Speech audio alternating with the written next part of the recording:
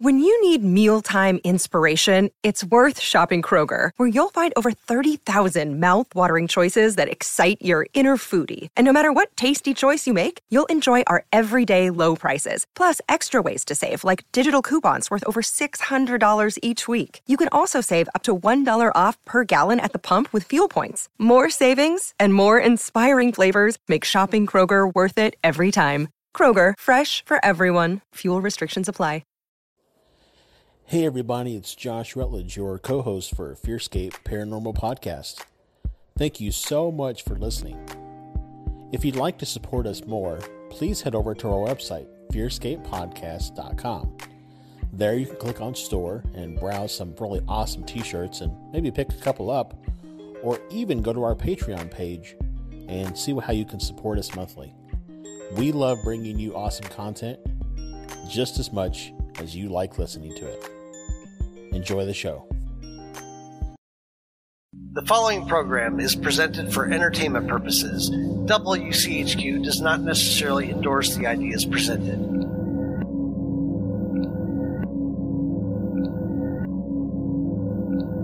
Fearscape is a program that explores the legends and lore around many creepy and scary things. Information is researched and presented in an entertainment fashion and is presented based off of what we found. Legends have a way of changing over time, so beware.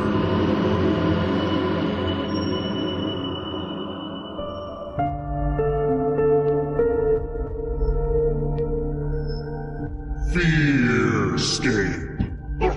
Welcome back, ladies and gentlemen, to another installment of Fearscape FM here on WCHQ 100.9 FM. All local, every of the time. All of the times. That's right. I'm your host, Stefan Gerhardt, joined as always by my fabulous and beautiful co-host, Ed Black. No, Ed was on last week. Oh, that's not me? No. Okay, I'll be, I'm going to go with Brad this week. Is Brad? that good? That's good. That's good. Cool. Mr. Brad McQuarrie. Mr. Brad McQuarrie. Yep. So we've got a cool episode. We're going to be talking about the ghosts of Mammoth Cave. There's actually a bazillion stories, and I really had to whittle down to find, like, just a couple. Yeah, I've worked some wrestling shows near Mammoth Cave, and I can tell you, it's... there's an essence to that area. Oh, for sure. I mean, we haven't even... Almost got beat up and jumped. And there's a ton of other caves around there that are technically part of that system, some that aren't considered part of that system. I mean, then there's, like, stories of Jesse James and all kinds of stuff like that. But Ed just showed us an amazing picture. Yes, which we're going to post. You'll see it now, because it is the picture that is on our... picture to advertise this episode is a picture that our friend and local DJ here at WCHQ, Ed Black, took when he visited Mammoth Cave. He had the original picture, and then when he put a brightness filter on it to brighten it up, and it's eerie. But before we get into that, neither of us had any creepy catch-up this week. Thank you. So that's good. But we do got a tad bit of spooky news. So let's jump into that.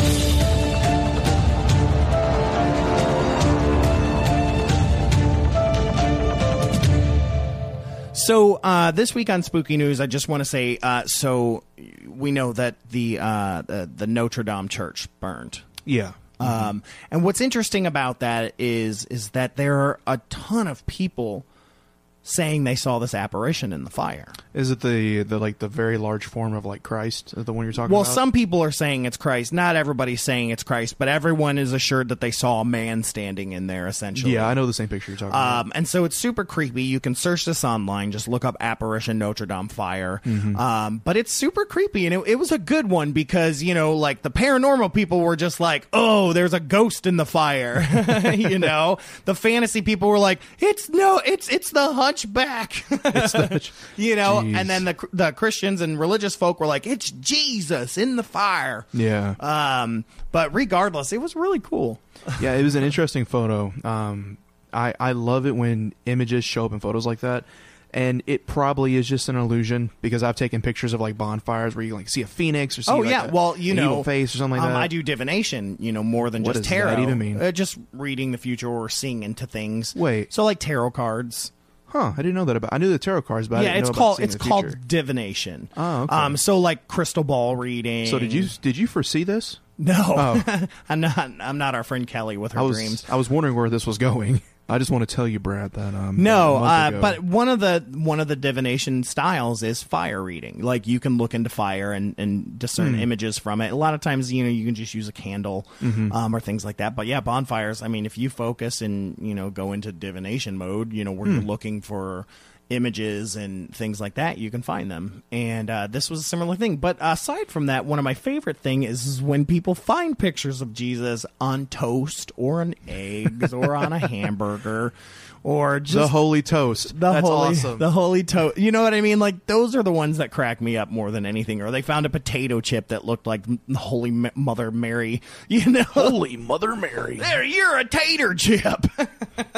Poor those lady. are my She's trying to favorite. get by.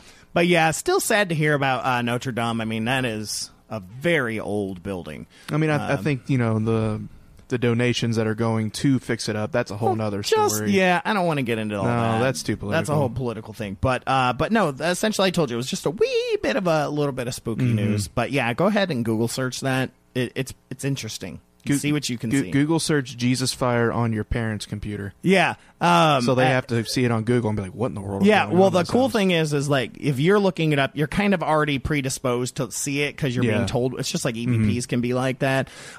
So show it to somebody that has no idea about it. See if they see anything without pushing it. Well, that's kind of how I saw it. I saw it as a picture where somebody was like, do you see something in the fire? And I'm looking and I'm like, I see a silhouette, but I don't think Jesus. I'm like, oh, okay, the fire looks like a person, like with a cloak on. That's what I saw. And they're like, it's Jesus. I'm like, or it could be a guy in a cloak. Could be a guy in a cloak. Well, anyways, that's this week's Spooky News. I like to wear cloaks every now and then, but I don't go near fires. No, I stay away from them unless it's flame retardant. Yeah, unlike the curtains of reality, which might not be. Correct. Well, getting into the haunting and the ghosts of Mammoth Cave, all of our stories come from a number of different sources. So they come from nps.gov/MACA, which is the National Park Service website for Mammoth Cave. Oh, these stories were on there? Yeah. Oh, that's dope. Some of them were. Cultofweird.com, prairieghost.com, which we go to quite a we go there quite a bit. Ghosts. And nationalparkstraveler.com and unitedbyblue.com. So quickly, we're going to talk about Mammoth Cave. Okay. Hidden among the forests and hills of southwest Kentucky is Mammoth Cave National Park. It is the largest cave in the world and impossible for any casual visitor to see in one day, or probably even 1 week. There are many passages, paths, and tunnels that are not open to the general public, thus adding to the mystery of this place. But in addition to the secrets of nature, there is much in the way of legend and lore about the cave. The place has a strange and unusual past, and there are thousands of secrets in the dark corridors of the cave, and according to some, a myriad of ghosts. So that is essentially the opening to Troy Taylor's book, Mammoth Cave, the World's Largest Haunted Place. Oh, okay. So that one's pretty cool. But yeah, so Mammoth Cave, for those of you, because we do have some listeners that aren't in the Louisville area. Some of them are across the country, friends and family and different things like that. Mammoth Cave is a large cave system and is part of the Green River Valley and hilly country of south central Kentucky. This is the world's longest known cave system with more than 400 miles explored. Early guide Stephen Bishop called the cave a grand, gloomy, and peculiar place, but its vast chambers and complex labyrinths have earned its name, Mammoth. Oh, no joke. I thought they found like a woolly mammoth in it, and that's why it was called Mammoth Cave. Well, I mean, Big Bone Lick's not too far. Never heard of that. You never heard of Big Bone Lick? No. It's northern Kentucky. It's a big state park where they've found a ton of woolly mammoth and dinosaur bones and stuff like that. It's one of the largest deposits in Kentucky. Oh, I gotta go. Yeah, it's supposed to be really cool. So, legend has it that the first white man to venture into the cave was a frontiersman named Houchins, who chased a bear into an entrance to the cave in 1797. Valentine Simmons, however, was the first owner of the cave. He claimed 200 acres of land, which included the cave, in 1798, so a year later. How can you claim things before things can be sold? I don't know. I mean, land, that's a question I've always had. When you buy a piece of land, does it include everything below it? It's just a... I know how, like, the whole, what is it called, manifest destiny, or, oh, this is my land, I claim it, God, like, whatever the thing is. It's just so weird that, at this time, someone can just go and like, oh, there's a cave. I own this cave. Well, it just no, seems they odd. bought the land. The thing about Manifest Destiny, when all that stuff Oh, happened, you're talking about like going out west, I guess. yeah, that Okay. was all they were told.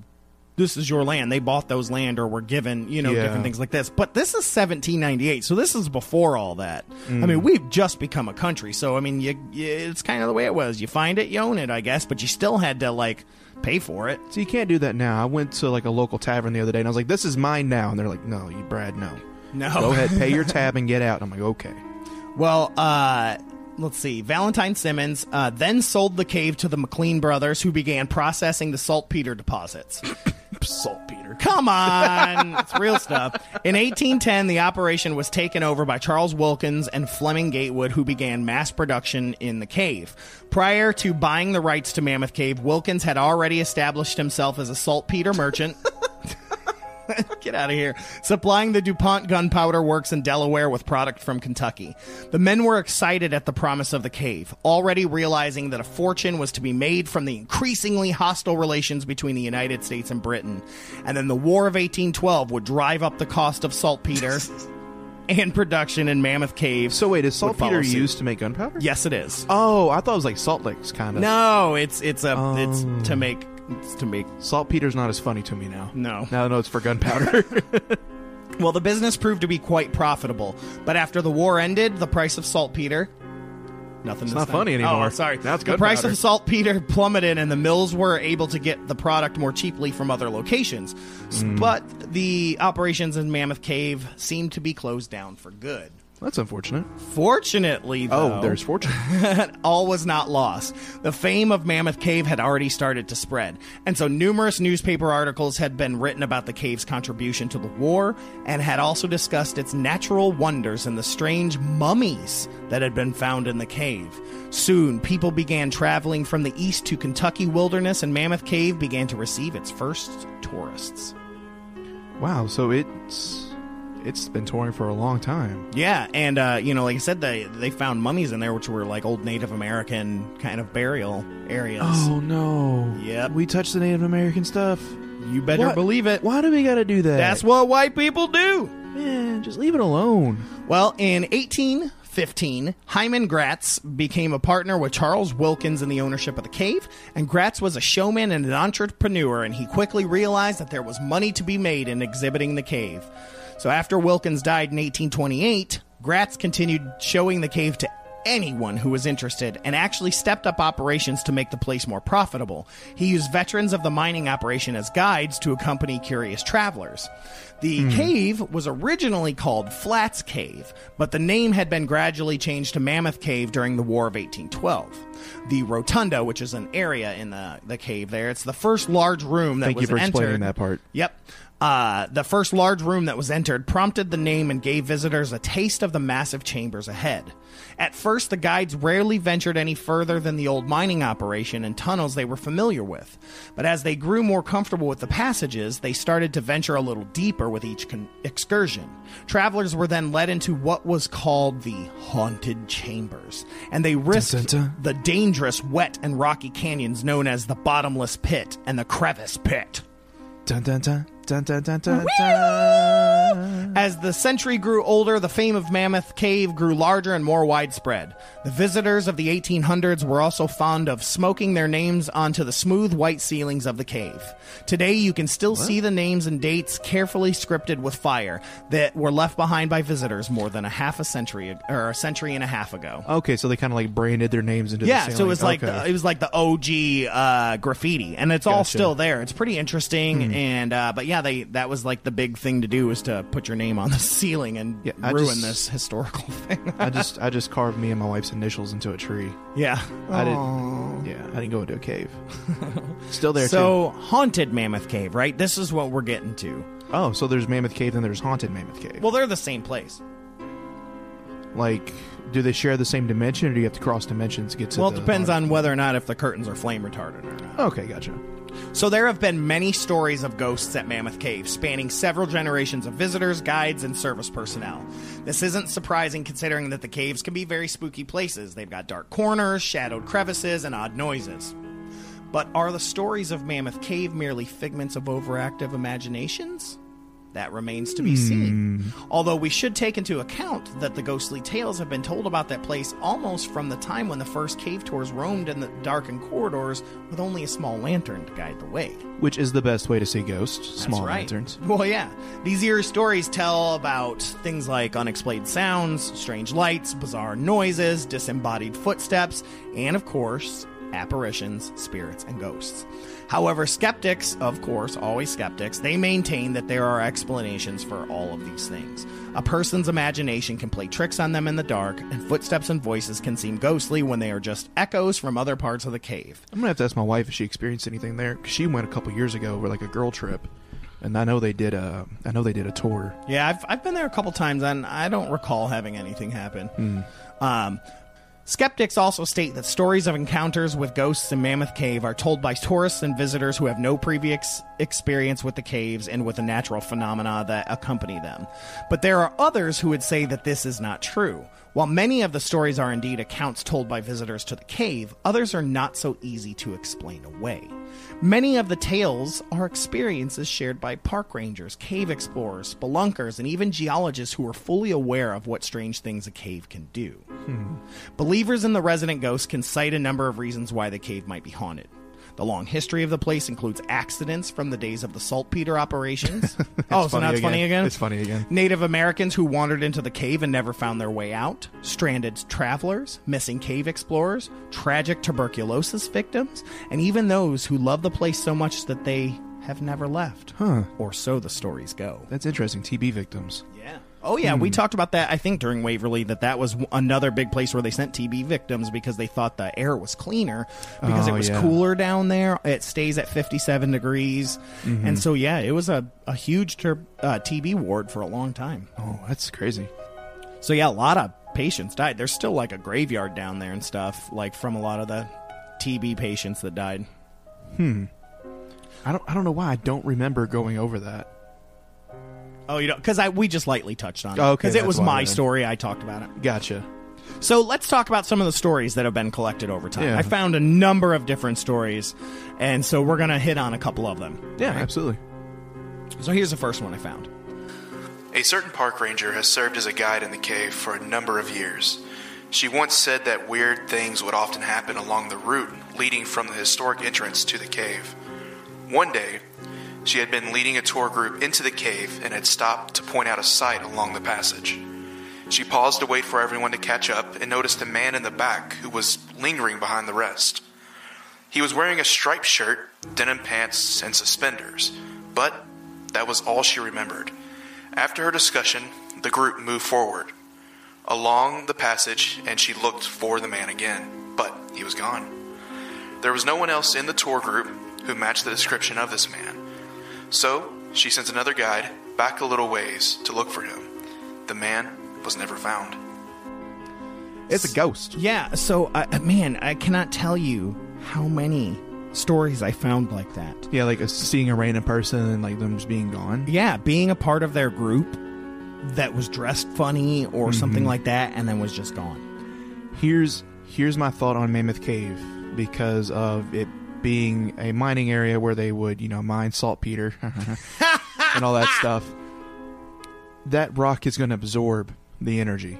That has got to be 100% a residual haunting place. If there is intelligent haunting, it's probably very rare, but it's just got to be echoes of the past. For sure. Absolutely. Unless we get to a story here that I haven't seen yet that's like a man came up to me and had a full conversation about my fortune in the stock market. That's one from the future. Yeah, that's different. So here's another one. A tour was taken many years ago in the company of a large group and 2 guides. When they reached a point on the trail called the Methodist Church, they usually turned out all of the lights so that visitors could experience what the cave was like in pitch black darkness.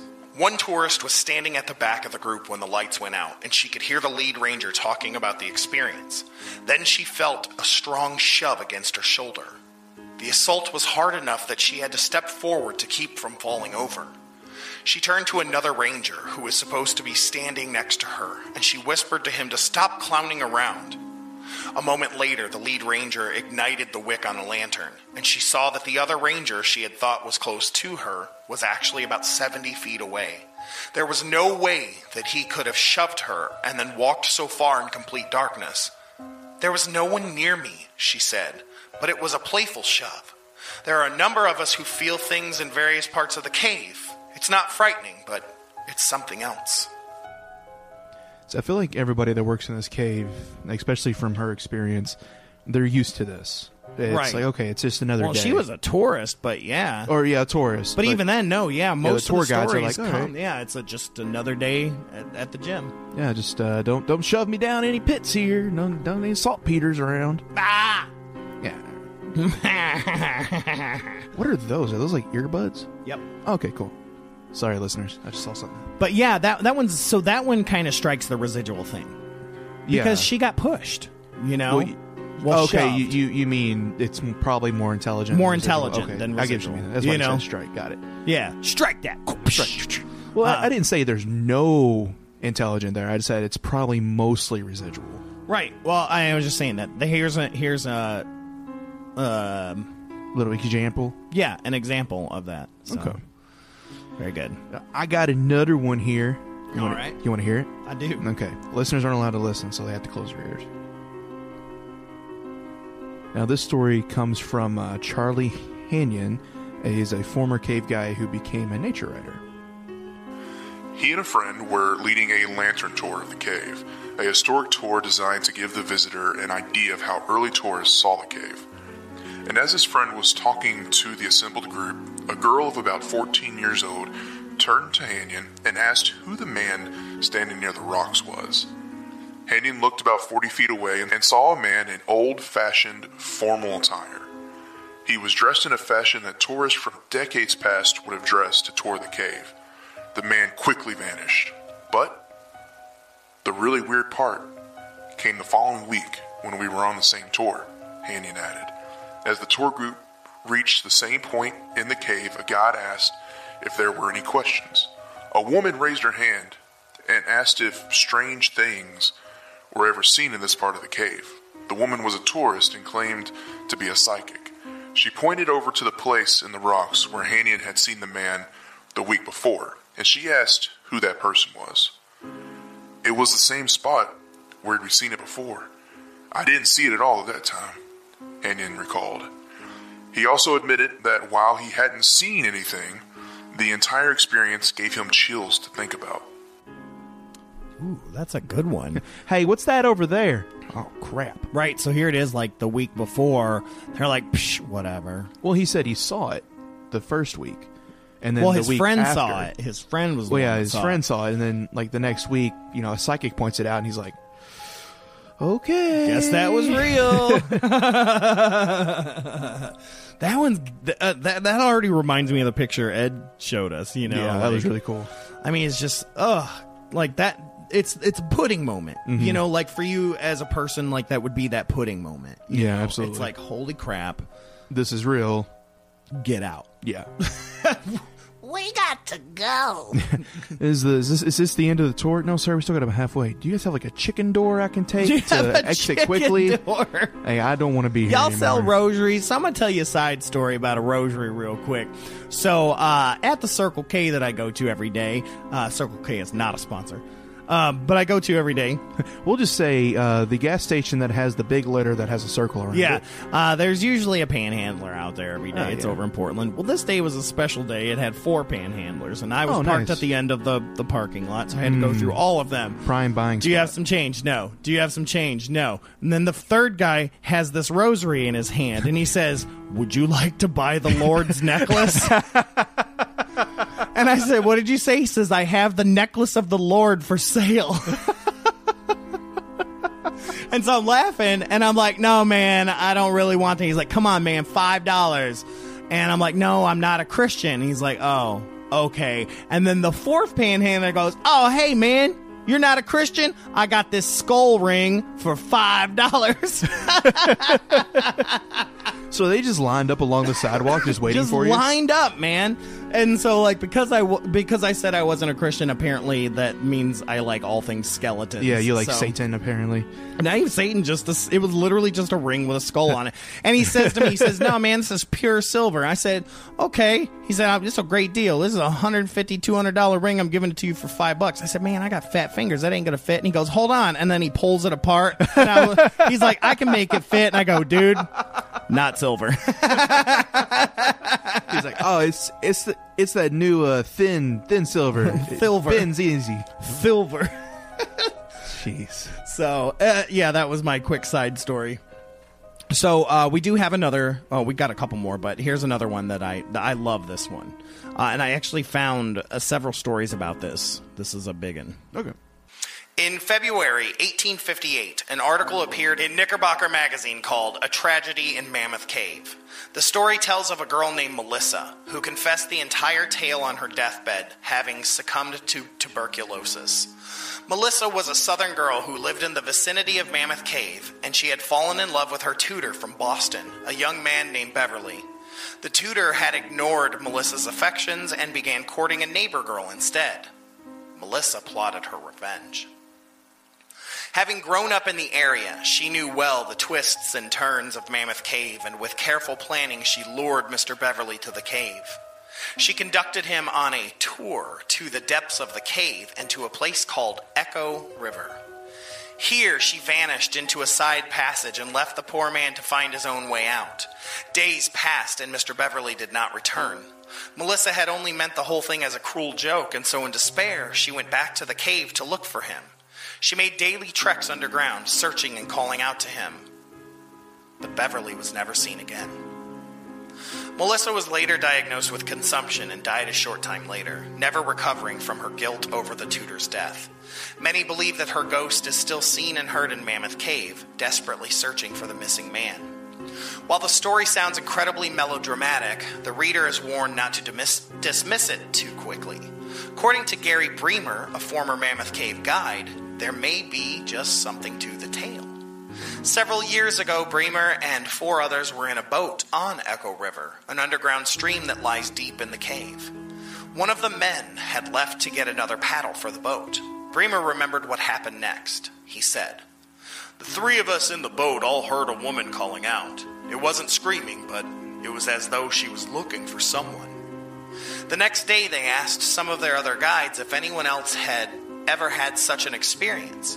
One of the older guides told him about a murder that was supposed to have taken place in that area and told him the story about Melissa. Bremer had never heard the story before that time. Strangely, it would not be his last encounter here either. A short time later, he was again on the Echo River, this time with a new employee who had never seen the river before. She suddenly turned and grabbed his shoulder. "Did you hear a woman cough?" she asked him. Bremer felt a cold chill. Melissa had died of tuberculosis, he remembered. The other employee would later verify Bremer's version of their experience and would also add that she had also heard garbled voices in the cave and on one night believed that she heard someone whisper that name. So I wonder what happened to Beverly. I mean, that's just sad to think about. You know, if you get led into a cave and if you have no lantern or anything to find your way around, you get lost. Like, how long do you wander before you just, like, die? I mean, especially, you know, this was from 1858. Yeah. So this was still, so much was unexplored. Mm-hmm. It wasn't, like, cleaned up and roped off. And have you seen, there's a movie on Netflix right now called The Silence. It's loose. So have you seen The Quiet Place? Yes. Okay, so The Silence is kind of similar to that. Oh, I have that saved on my Netflix queue. It's great. It's why I fear large cave systems. Well, there's another great movie, The Descent, that's really good. I like The Descent. as I also like As Above, So Below. Yeah, which I love. The Silence was one of those movies that, like, after it was over, my wife and I were both, like, kind of stunned. Ooh. Because it's something that technically is kind of possible. Right. Evolution kind of works this way. Mm-hmm. So it's the reason why I fear caves.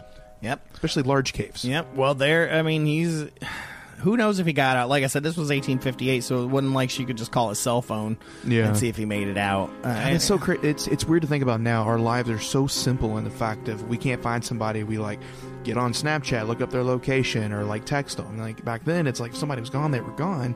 And if you didn't hear from them for like a month, everything was considered. Now if someone's gone missing, like it's a 12 hours. Big deal. Yeah, like it's a huge deal. I bet no one even realized he was missing. Yeah, that's what I'm saying too. It's like, who knows? Who knows? It's sad. But yeah, the next story that we have is about the ghost of Floyd Collins. I thought this said Phil Collins. No, first. It's not Phil Collins. Like, he's Floyd still alive. Collins. But this is a very, very famous story, and man, let me tell you. So this is one of the ones I had already heard. So Floyd Collins is huge, like in Kentucky. They even made a musical. There's a Broadway musical about it called Floyd Collins. One of my audition songs I've used from there. It's a great story. I mean, it's just like this was that idea where they were so starved for entertainment that they would turn anything into a carnival. I mean, much like the murder of Pearl Bryan, like the court. They turned the execution and the court stuff into into this huge thing. Well, here's a guy that accidentally fell into a cave and couldn't get out, and so they made. I mean, this thing got huge. There were rides that popped up, and like people came to visit the man. They would just lower him food all the time because they couldn't get him back out. Like seriously, this is a crazy story, and this is a very truncated version of that story. Like it's a very, very long story that we're only going to touch on. Well, allow me to touch on it. This is the ghost of Floyd Collins. During the early 1920s, most of the caves were privately owned and more people were flocking to the area to vacation. So many entrances to the cave system had either been discovered or made that dozens of caves were now competing for tourist dollars. A man named Floyd Collins owned a section called Crystal Cave, but was losing out in what has now become known as the Kentucky Cave Wars. His cave was hard to get to and lacked lodging. He was losing money. Collins began excavating an entrance to Sand Cave, which he hoped would steal visitors from the then privately owned Mammoth Cave. While excavating, an enormous boulder shifted and pinned him by the leg. He was found a day later, and what followed was one of the nation's first and most morbid media frenzies. Radio and newspapers carried regular updates on Collins' predicament, and soon gawkers and well-wishers from all over were flocking to central Kentucky to follow the drama. Hamburger and hot dog stands popped up, and souvenirs were sold. Meanwhile, rescuers were at a loss to how to move the boulder. Eventually, another cave-in occurred, blocking Collins off from all help. Now, he couldn't even be saved by amputation. After 2 weeks, Collins died, alone from exposure. Sad, huh? Collins' story does not end there. Floyd was eventually removed from the cave after several years and interred in a family cemetery. Floyd's father, Lee, sold the cave and property to a local dentist named Thomas, who somehow obtained permission to exhume Floyd's body and put it on display in a glass-lid coffin in the entrance to Sand Cave, where hundreds of tourists could gawk at his decaying corpse. It gets weirder. Eventually, Floyd's body was stolen, presumably by rival cave owners who were angry at the amount of tourists the body was attracting. After a few days, his body was discovered in a field minus one leg, which was never recovered, and he was put back in his coffin in Sand Cave, now sans the viewing lid, though people still peeked inside. The National Park System bought Sand Cave in 1961 and closed the cave to tourists, but surprisingly didn't give Floyd a proper burial until 1989. Not surprisingly, a plethora of ghostly activity is said to occur here. In areas associated with Floyd Collins' grim demise, his voice has been heard calling for help, and objects have been thrown. It should be noticed that in recent decades, Floyd's cave has been found to be connected to Mammoth Cave. That's messed up. Yep. It's super messed up. Like, they could have at least put up like a baklava stand or something. Like, why is it just got to be hamburgers and hot dogs? Sorry, that was morbid. So this goes into Floyd's possible apparition. Before we even get into that, though, let's quickly talk about it. Like, it's messed up, man. That's what it is. Like I told you, and this is a very truncated 2-paragraph version of what happened to this guy. I mean, like I said, it is such a famous story that they made a Broadway musical about it. There's a Broadway musical? Yeah, it's called Floyd Collins. Like, it's messed up, dude, because it's tragic. It's super tragic, and his songs are absolutely tragic, and it's like all the other songs are about people gawking at him. I mean, here's a guy that couldn't even die in peace. He literally suffered for 2 weeks. They put him in a glass coffin to be looked at. This is just a guy so haunted. That fell in, like, got trapped by a boulder, and people wanted to see his dead body. What the heck was wrong with people? YouTube wasn't around. I mean, I get it, but like, it's just like, oh, you get a guy that's hit by a car. Well, we're gonna show his body off for months and months and months and months because he got hit by the weenie truck. I mean, who was it when the Pope dies? Don't they like parade his body around? Sure, for a that's while? a little bit different. And like when presidents die, there's like a tour. That's a little bit different. The and even then, closed. like I think like Lenin in Russia and maybe even Napoleon, Muhammad Ali. I think they had glass coffins that you can still see them. I'm not 100% on that, but I know there are some famous politicians and things like that throughout the years that have had glass coffins. Just a rotting body. And if what we believe about spirits and the soul is true, then the entire time this is making money, he's mad. I don't know what words I can use on air, but I'm just going to say he's mad, even though the word I want to use is much bigger than mad. Yep. I'm mad for him. I'm ready to like just go ghost real quick and go hunt for him. I mean, he definitely had some, family and friends that were supportive. They were the ones that were getting him food and things like that until that other cave-in, and then it was just basically like, why didn't they amputate quicker? Why the second they realized the boulder's too big, amputate? Well, I think it's more than that. I think they couldn't get down there either.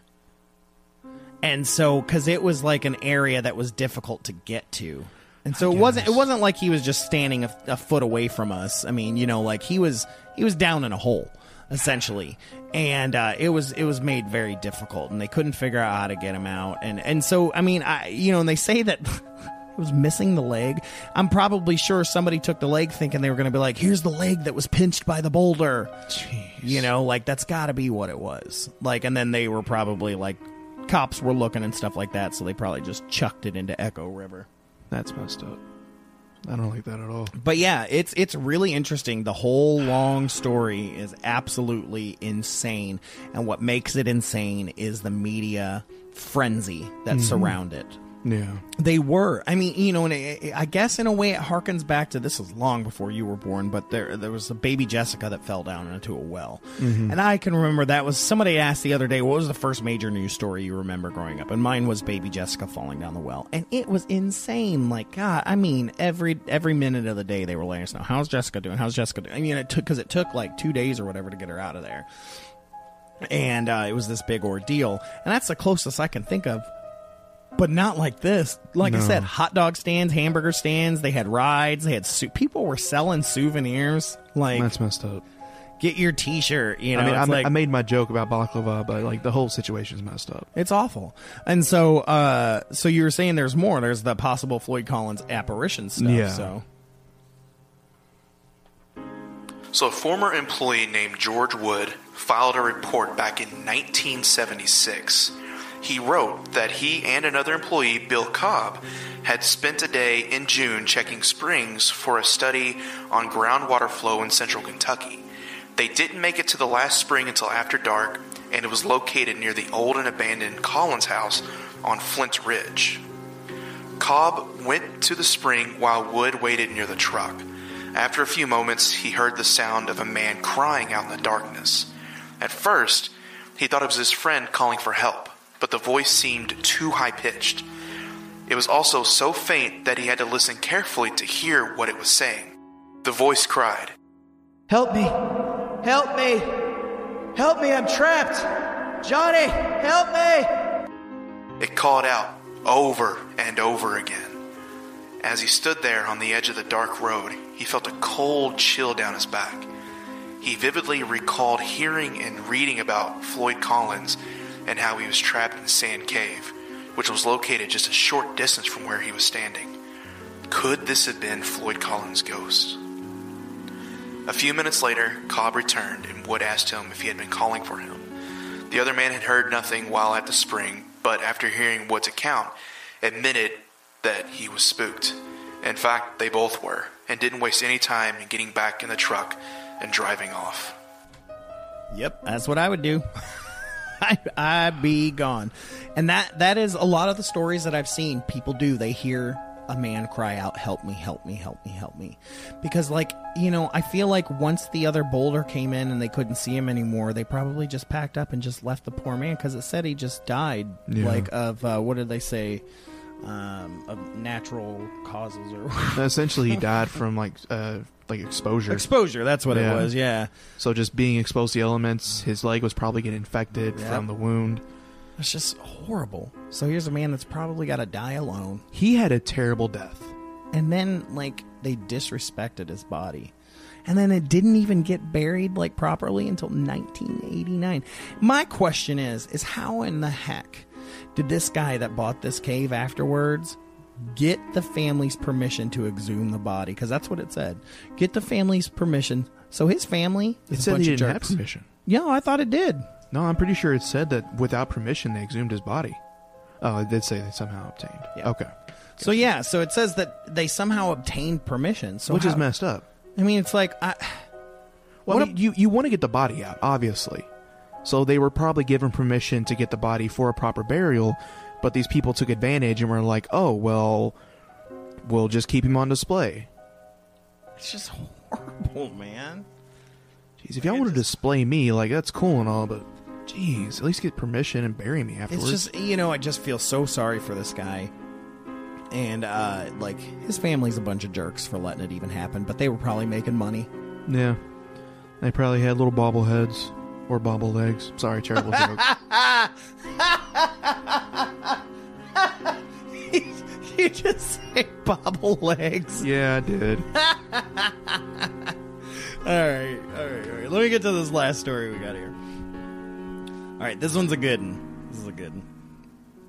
On July 28th, 2013, my wife and I visited the cave, and I experienced absolutely nothing. End of story. Roll credits.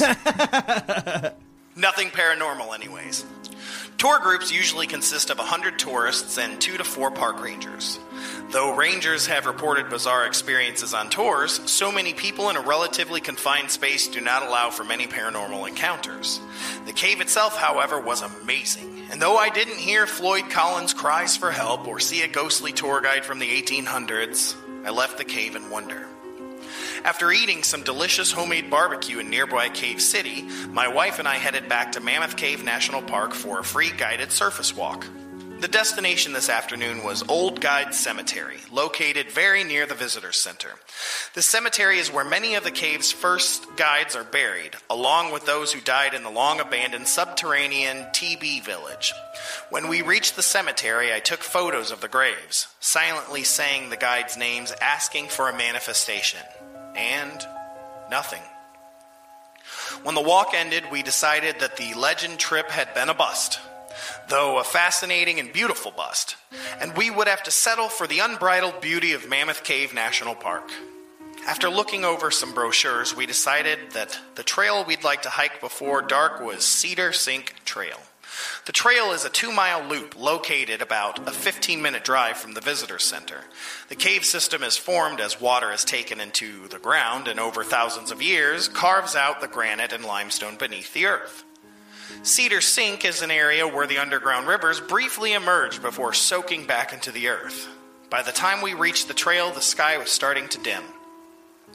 About a quarter of a mile down the trail, my wife half joked we'd end up stranded on the trail past dark. I laughed and added, "Yeah, with a bunch of Kentucky Bigfoot and weird cave ghosts roaming around." She, however, didn't think that was very funny, so I shut up and we continued on. About 10 minutes later, she spotted some unusual-looking plants growing alongside the trail. Unable to decide what they were, she started on again. I lingered a moment, staring at the patch of plants and taking in the scenery, and when I saw something the likes of which I'd never seen. Suddenly, amongst the mystery plants, I clearly saw a woman's face, about 3 feet from the trail. Though I'm writing this a full 9 days after the encounter, I can still vividly picture it when I close my eyes. The woman appeared to be Caucasian, or at the very least fair-skinned. She seemed to be in her late 20s or 30s. Her hair was long and black, which she wore up in a bun, with one singular curl hanging down on her forehead. Her skin was a pale gray. Her nose was thin and her chin angular. The face was solid, but appeared flat and one-dimensional. A time when no one smiled for the camera because of exposure times that took minutes rather than split seconds. For all intents and purposes, it seemed like, in the blink of an eye, someone had clipped a face from a vintage photo and posed it in front of the plants. Though my description is lengthy, I probably only saw the face for a full second. Immediately after seeing the face, I turned to follow my wife. It was as though my mind couldn't interpret what I had seen quickly enough to keep my eyes on it. I immediately turned back to the plants and exclaimed, "The heck?" My wife turned around, alarmed, and asked me what I had seen. I ignored her for several seconds and continued staring at the area, while I assumed she became thoroughly concerned about my mental health. When I finally told her what I saw, she began to get frightened, so I began to downplay the whole thing and we continued on our walk.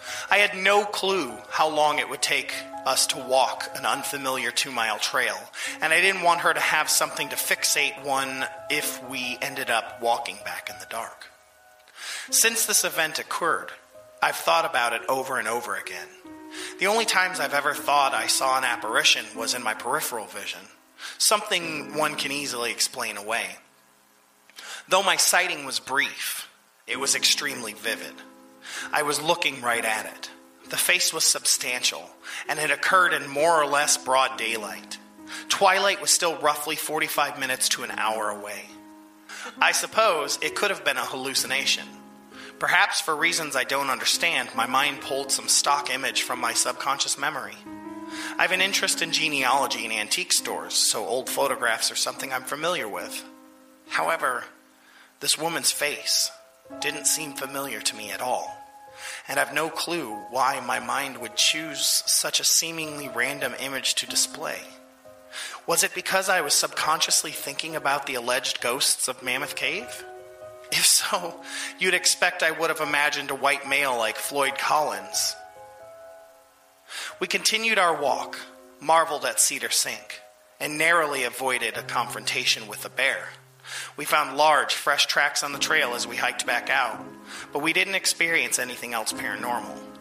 If there is a moral of the story, it's this: that ghosts appear in unlikely places. Yeah, that's been my experience with ghosts. They never appear where you want them to appear. If you're looking for them, you're not going to see them. Yeah, pretty much. They got the power. They can vanish. Okay, I lied. We got some more. Oh, we got more? Yeah. Well, okay. I thought those would take a lot longer. But I had some backup stories.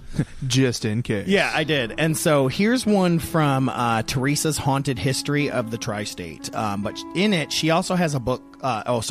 .blogspot.com. She wrote a book called Scary Stories of Mammoth Cave. And she basically says that the cave's most famous ghost is not really a ghost at all. So it's kind of funny, but here's what she says. She says, "The ghostly apparition, now commonly referred to as Martha Washington's statue, was first spotted by tour guide William Garvin in the 1880s. While walking down a cave passage known as Broadway, Garvin saw the glowing apparition of a woman floating above the ground in front of him. He witnessed the apparition for several moments before it blinked out of existence. Bravely approaching the location where the ghostly woman had been seen, Garvin raised his cane with the idea that he might possibly have to defend himself against some spooky entity. He then realized his mistake. Garvin had assumed he was alone in the cave at the time, but there was actually a tour group nearby. The apparition he had spotted was caused by a bangle light. It's a type of flare used before the cave was rigged for electricity. It was turned on by the tour group and shining through the rocks. Over 100 years later, visitors to Mammoth Cave, especially those taking the historic tour, can still spot Martha Washington's statue and even purchase a 1912 postcard with her glowing image, photographed by Benjamin Haynes. So here's the thing. It's not actually a scary story, but it's really funny because, everyone knows that story if you've ever gone down there, about that. And it's just so funny that here's a guy freaking out, right? He thinks he sees this woman floating in midair. It's Martha Washington. Just come for me. I don't know if I should run or hug.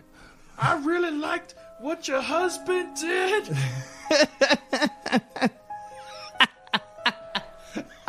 I'm a big fan of your husband. I know the wood teeth thing was kind of a myth, but it's still cool. I'm just curious. Did he cut down a cherry tree? Did he ever tell you a lie? Did he have a side piece? Tell me the truth.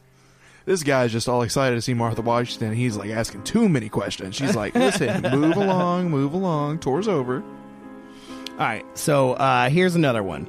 So this one is on Joppa Church. Jabba? No, not Jabba. Joppa. Oh, okay. When the Mammoth Cave area became a national park, the people who lived there were forced to move. It seems, however, that some have returned to their beloved land. Buried in the graveyard beside the old abandoned Joppa Church in the park lies the earthly remains of a woman who was a very talented violin player. It's said that if you walk past her grave at night, you can hear the haunting music of a violin. The church beside the cemetery now sits empty, but people seem to be there in spirit. Furniture and other objects have been said to move about. I've talked to people who have witnessed this in person.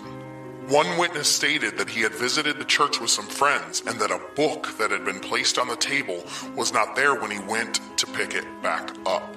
It was found on the other side of the church, and no one in the group had moved it.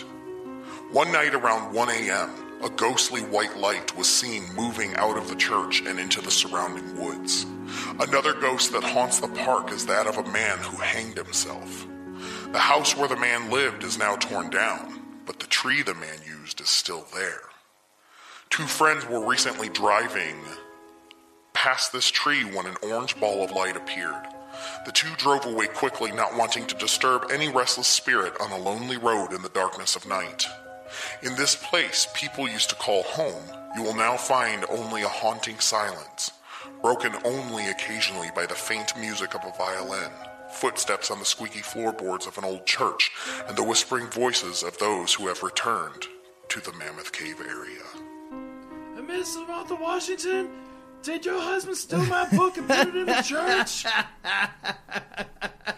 Oh, goodness, he's back again. He's back. That reminds me of my friend. I stay away from the roads because I see glowing stuff. I'm pretty sure it's an alien, but it could be your husband. Did your husband get reincarnated as a beast guy, Bigfoot? Do you know Bigfoot?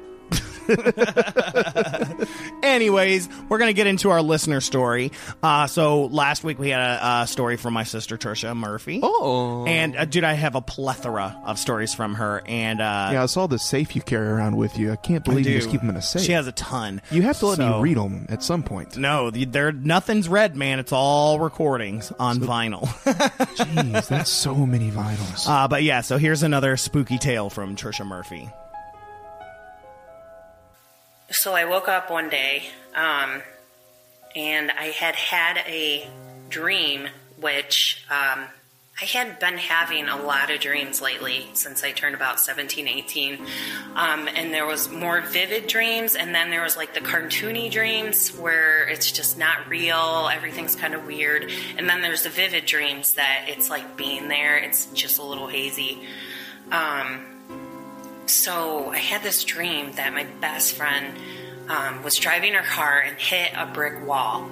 And at the time, 75 or 475, they had brick walls like that you go underneath, a viaduct or whatever, the bridge. And at the time, my friend was kind of on and off suicidal. She was just having a hard life. You know, she lost her dad and just trying to find love. And she was young. She was 23 and, you know, just depressed. And I told her about it. And I said, you know, don't ever kill yourself, you know, and if you do, take me with you. Because she was my best friend. Like, I couldn't imagine life without her. And she agreed. So anyways, fast forward 2 weeks, the day I woke up, like, I just remember feeling down. Everything was terrible. Like, it was just the worst feeling. I didn't know what was going on. I remember I was kind of by myself, and I was driving, and I was just waiting for something. So I go home, and I'm in my room, and there's a knock at the door. And I knew something was coming. I just knew it, and I knew it was time to be told. And there was my boyfriend's sister, Jenny, and she was like, I need to talk to you. And I already knew. I'm like, come on, let's go talk in my room. Like, I knew I just wanted to sit down. I knew this shit was serious. And so she comes up there, and she said, you know, Nikki died.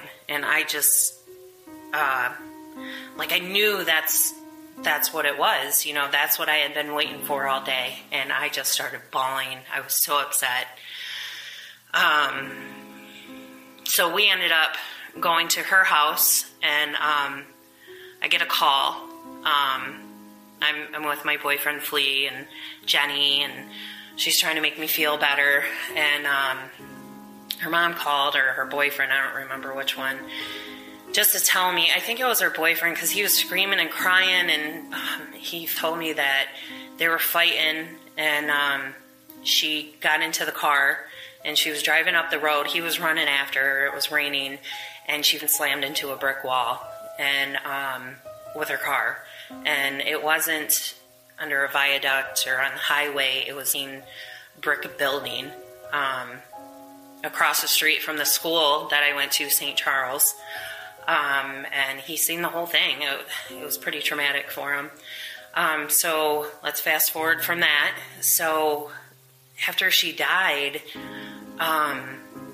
she would just start coming to me, like, in the middle of the night. I thought I was dreaming. Like, it started off, so I'm in this room and in my head, and she said, Trisha, you need to take a seat. And there's like a light beaming down, and there's a chair, and she was like, we need to talk.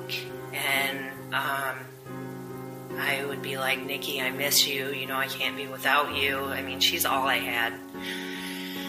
And she's like, you're gonna have to do this without me. And like, I remember fighting with her about it, and I remember she's like, you gotta let go. And I remember I had her hand, and she was going through this door, and I'm like, I can't let you go.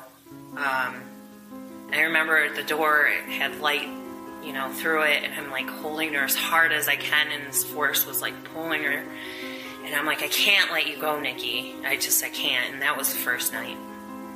And I woke up, and I was just tired. And the second night, I wake up again, and really it went on for several days. I just remember bits and pieces. But the second time, she's like, Trisha, we need to talk. And again, there's the chair. So I sit in the chair, and she's like, I need to show you something. And all of a sudden, it was like this vision, and it showed my boyfriend Flea with my best friend, and they were kissing, and there was like a bed, and I just didn't want to believe her. Like, I was just so upset, and it was so real, and at the time, like, I had no idea. And I don't know, I just thought it was a dream again, and I woke up, and I was exhausted. And so the next night, this time I seen her, she was coming through the hallway. She was in like this Braves shirt, dark blue shirt, some jeans, just like she usually is, with the Braves hat on. Their short cut, you know, shoulder length hair, straight. And she said, can I sit with you? Because I slept on a couch. And I'm like, yeah. And she was like, we need to talk about that night. And she was talking about with Flea and my friend, my best friend. And she just kind of showed me some more things. And, you know, I don't remember everything, but I remember waking up the next day and I was so physically exhausted that I didn't even do anything that day. So at this point, we're getting close to New Year's. And I go to this party. At the time, I partied a lot, especially when Nikki died. I was really, really upset. And I remember it was a bunch of my, you know, when you're young, you have tons of best friends, and we're out drinking, smoking, and just having a good time. And I say to my friend, to my best friend, I said, you know what is the weird is that I had this dream that you and Flea were together and that you were kissing, and everybody shut up. And it was the most embarrassing thing that ever happened to me. Because I knew at that point that what Nikki showed me was real. And my heart just crushed because I never thought my friend would have done that. And I never thought my boyfriend would have done that. And let's not forget the fact that I just lost my best friend. It just killed me. I mean, they were all I had. So later that night, you know, I was with my friend and we were talking, and I was so upset, and it was just really embarrassing. The whole thing, I mean, it goes on, but I'll never forget that. And, you know, my friend has stayed with me ever since. She never, I don't know if she crossed over a line or whatever, but she's just been a part of my life, and she's always here. She's always by me. She's always looking after me and my son. So I do appreciate it, I guess. You know, it woke me up to reality. All right. So, yeah, that's my sister again for the win. Can't wait to actually, like, sit down with her and be like, all right, need you to read my mind. Like, that's not what I do. Need you to read my mind. Miss Trisha Murphy, I saw Martha Washington. That's right. But thank you guys so much for tuning in. You can send your listener stories to fearscapestories@wchqfm.com. Have you ever seen an alien, or thought you saw a UFO, or maybe thought you had a presence, or maybe there's a story in your family that talks about something spooky, some old legend? Send those to us. We want to know them. We will read them on air, or you can send a voice recording, and we can do that as well. Bonus points for anything Martha Washington related. Yeah, totally bonus points. Other than that, yeah, I think that's Mammoth Cave. It's spooky, man. Ooh, I'm sleepy now. Yeah, me too. If you guys have any stories about Mammoth Cave yourself, any experiences that you've had, hit us up. Hit us up on Facebook, Twitter, whatever, any place. Damp cave sounds so nice to tell us if you've experienced anything down there. I've been down there a number of times, and I have yet to have anything. I've never been. I've only been to the cave of my soul. Oh, it's a very deep cave. Mm-hmm. But thank you guys for tuning in. This has been Stefan, and I will catch you on the flip side. And I've been Brad. Hold those blankets extra tight. Did I